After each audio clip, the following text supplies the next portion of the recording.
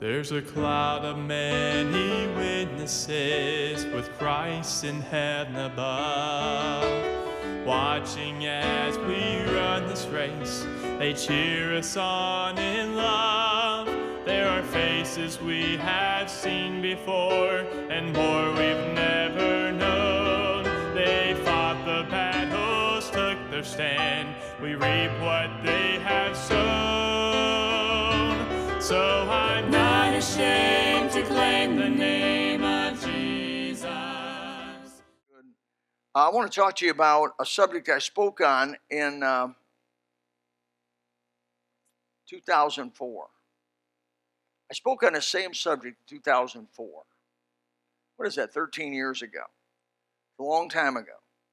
But I believe I need to do it again, need to talk about it. Of course, no two sermons are exactly the same, but may the Lord give us wisdom to learn this phenomenally important subject I'm going to talk about tonight.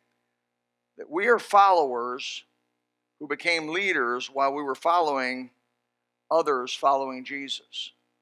Father, help us tonight. Help the young people in this room tonight to get it, to understand what's going on. Father, help us to be, as we're some of us older folks, to give a good example of what it means to be a Christian. And Father, may you just help us to end well, all of us in this room. In Jesus' name, amen. What makes a leader? Well, the text verse, 1 Corinthians 11:1, you don't have to go to that yet, but what makes a leader? What makes a leader? A leader usually never wants to lead. Some of your best leaders never want to lead. They really don't want to lead. Example would be Donald Trump. Donald Trump's a billionaire. He had a lifestyle. He didn't need to, and in fact, he has harassed himself and changed his life forever by deciding to run for president of the United States. And he's changed his life in a very negative way. Before, he was not nearly as hated. He had some sort of a number one show on TV.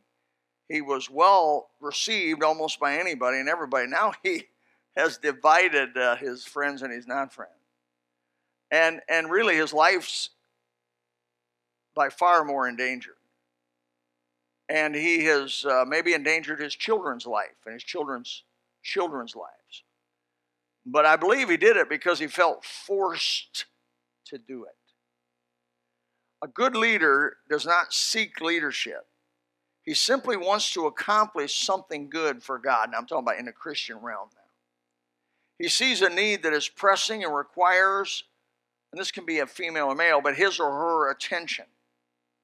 He usually follows the example, however, of someone else that's leading. He is led to lead. As Christians, we have someone who has forged ahead of us and given us an example. In Hebrews chapter 12, 1 and 2, maybe the best place of all the scripture, it says, "Wherefore, seeing we also are compassed about with so great a cloud of witnesses." These are people that are leading us. "Let us lay aside every weight and sin which does so easily beset us, and let us run with patience the race that is set before us." But here's the clincher. Looking unto Jesus, the author and the finisher of our faith. That's the ultimate leader. Who for the joy that was set before him endured the cross, despised the shame, and sat down at the right hand of the throne of God. You know Jesus dreaded becoming your sacrifice. You know that from Gethsemane. You know in Gethsemane he dreaded what he had to do. But he was before the foundation of the world, the Bible says him and the Father, they decided that this was the only method in which to redeem mankind before the foundation of the world, twice in the Bible.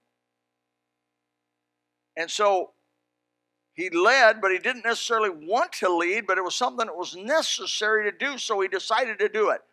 Sometimes leaders will come to me and say, I'm struggling, I don't like it. Well, that doesn't surprise me. Leadership is not a happy place. It's not a happy place. It's a hard place. It's a place of challenge. How can you explain a statement of Paul in 1 Corinthians 4:16 where he says, Be ye followers of me. You look the word up, it means to imitate me. Do what I do. In 1 Corinthians, our text in chapter 11, verse 1, it says, be ye followers of me, and this is the key, even as I also am of Christ. Don't follow the bad stuff.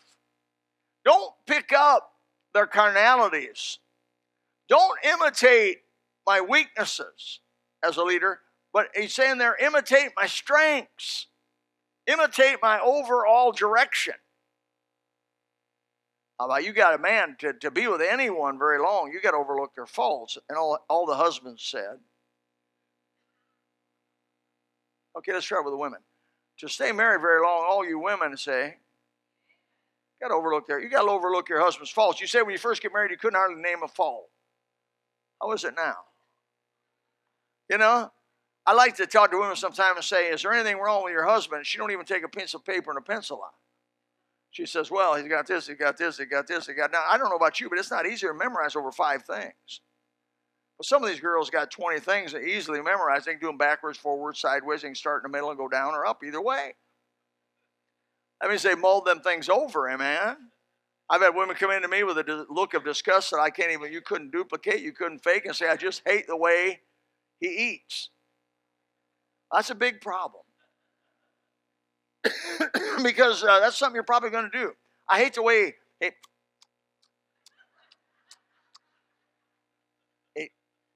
when he drinks juice, he swishes it in between his teeth. That just drives me crazy.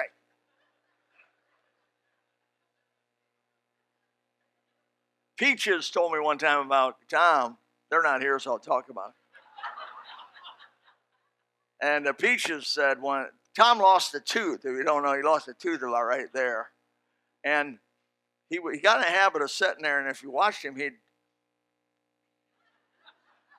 it just felt funny to kind of suck in, blow out, and that where that tooth wasn't, it would kind of go boo, boo, boo, boo, boo, boo, boo. And I vacationed with a guy. I picked right up on it. We'd be eating with him. We'd be eating with him, and we'd say, Tom, you're doing it. Oh, he was sitting there going, I can't do it, but one time I got a false front tooth here, and I got it knocked out. You never see me. You see me without my one tooth in the front here. I mean, it reduces your IQ 30, 35 points. It does. It really does. I got it knocked out on Saturday night. I was preaching on Sunday morning. And rather than call up some folks and say, would you preach for me? No. I get up here and just make myself stupid. I mean, nobody believed a thing I said that day. Because when you talk without that front tooth, you lisp. You lisp. And you lisp, but you can't help it. The air goes out. You think the air, but I don't know, you learn that. The air, And Judy, I remember her on vacation. We vacationed and said, Tom, I can't stand it. You got to get a tooth in there. Well, you had to get it's expensive, You got to get a post and all of the stuff that goes with it. You got to post it. He says, man, so about for 2 years, that old boy didn't have a tooth there. And but you got to learn to overlook. Look, we have to overlook each other's faults. It's just fundamental to ever getting along or doing anything. And your leader's faults, you got to be able to overlook them for the big picture. How could Paul say, be followers of me? Imitate me. And that takes a lot of courage to say to imitate me. I don't think Paul felt he was perfect. In fact, he says in Philippians chapter 3, that he's striving for perfection. He had not reached it. He never claimed perfection. He never claimed total. He was struggling. He had struggles. And I don't think he's saying imitate it, but he says, imitate me even as I follow Christ. Even in 1 Corinthians 11:1, even as I follow Christ. He wasn't bragging about his abilities. He wasn't telling you imitate when he sinned or imitate when he did something wrong. No, never. Never. He was simply following Jesus. And in that following Jesus, he said, would you follow me like I follow Jesus? Follow me as I follow Jesus. Some of you remember a couple that helped found this church, Jim and Beth McCullum. How many have a remembrance of Jim and Beth McCullum? Wow. Jim and Beth McCullum, he was original deacon. I can't tell you, one of the most spiritual men that I've ever worked with on a day-by-day basis was Jim McCullum. And Beth was spiritual likewise with him. What a couple. How many times I've been over to their house. How many times we sat together in deacons meetings. He was one of the first two deacons here. It was Ernie Stewart, Jim McCullum, and Pastor McKinney and myself at most of the meetings, 4 of us. And we had hard problems we had to go through. But Jim and Beth McCullum had been following Jesus ahead of me. They were about 20 years ahead of me.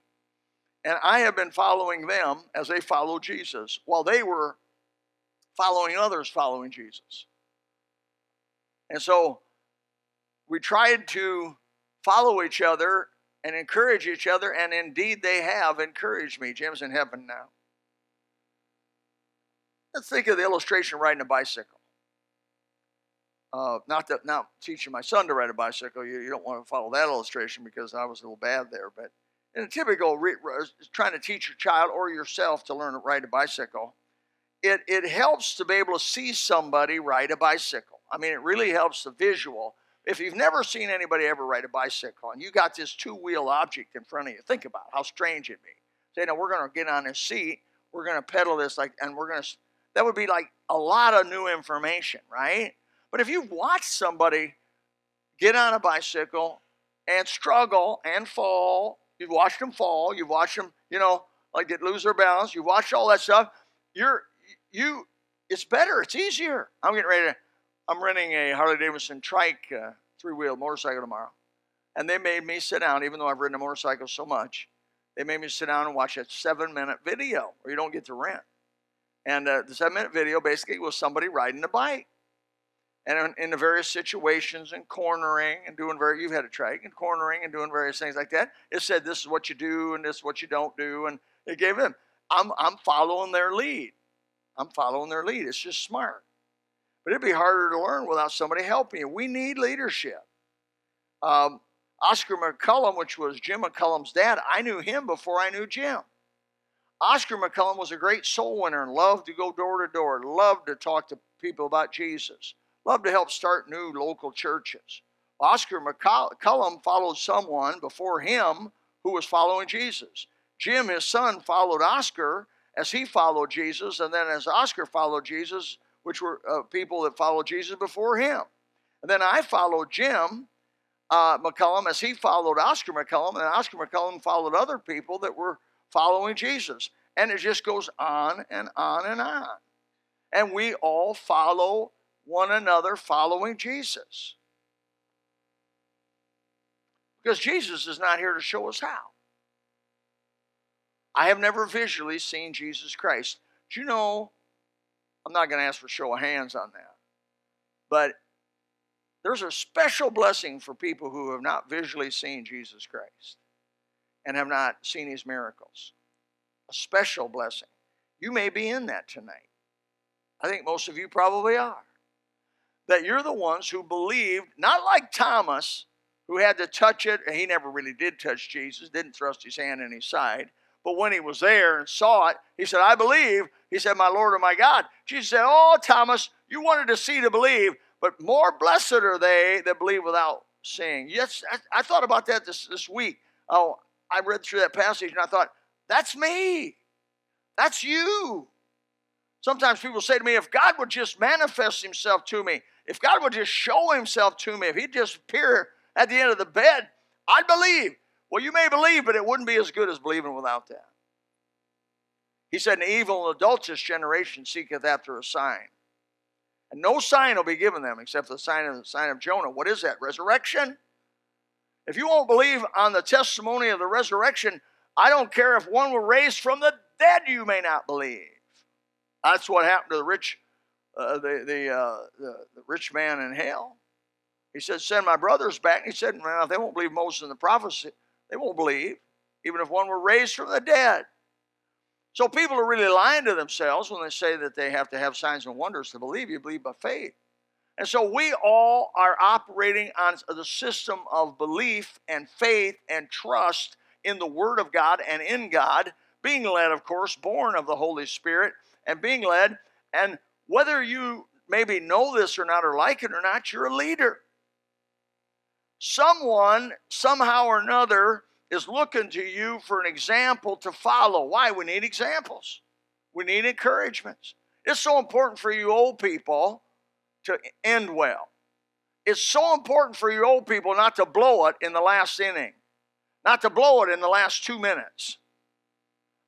Some of you, boy, I've seen this. Some of these old folks do some stupid stuff at the end of their life. Like their wife will die, and then they move in with some woman because they don't want to split the Social Security. God have mercy on your wicked, vile soul that you love money more than you love God, because that's where it's at. Brother, don't you sell your soul for a few denarii or a few pesos, you know. It's worth more than that. I had one guy, well, you don't understand, it would mess up our inheritance. Brother, you can go to a lawyer, and they can do prenuptials, and they can split your inheritance and her inheritance, and they would never have to do that with me much, but they would split the inheritances, and at least you got that problem. And they'll split the inheritances and make it when you die that, you know, your stuff don't go to there and them don't go to you, and they won't be fighting and taking guns out, shooting each other at the funeral. Boy, people get nasty. But you know what? People are looking at you. You're leading. Oh, nobody's looking at me. Are you kidding? I'll tell these. Hey, man, I've been tough on some of these old folks. I mean, they come in my office asking for sympathy. They don't get it. I'll tell you what you need is a good whipping, and I'd love to do it. Oh, don't leave it. Wasn't that bad. I mean, they come in, you know, trying to alibi. Well, they got their reasons for doing what they're doing. There is no good reason to disobey God. There ain't no good reason to do wrong.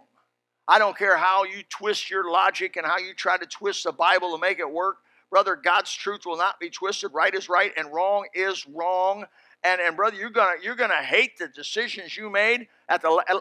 What a horrible thing it is to live the Christian life and blow it that last inning, that last quarter, that last few minutes.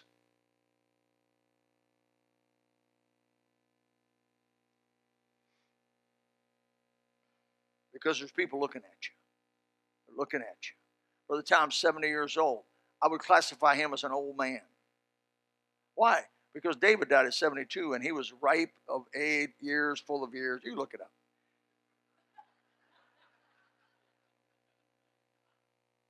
Brother Tom, you've encouraged me by staying on the bus route. It's encouraged my soul because you're my older brother. I've encouraged my soul by looking at you still on the bus route. It's encouraged my soul to see Brother Carbone. Brother Carbone on the bus route for so long. He's Italian. And he's on that bus route. So, I mean, it encourages me to see you folks teach Sunday school for 20 years, 30 years. It encourages me to see you keeping your hand at the plow and supporting a local church.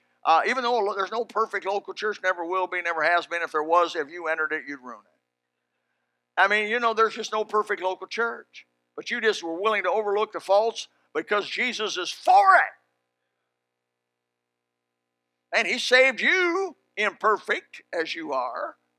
And he saves us, imperfect as we are. And he understands it. And brother, we're examples to people. You're examples to, when those old folks come in the office, they'll say, well, we're not going to get married because of Social Security confusion and all that other stuff. And I give them my little speech of loving money more than God and all this other stuff. I end it with, do you have grandchildren? Yes. What are you teaching your grandkids? Would you be okay with your granddaughter moving in with a boy and living with him? Oh, no. Well, you just told her to do it. Would you be good with your grandson moving in with a girl and living with him? No. Well, you just told him to do it.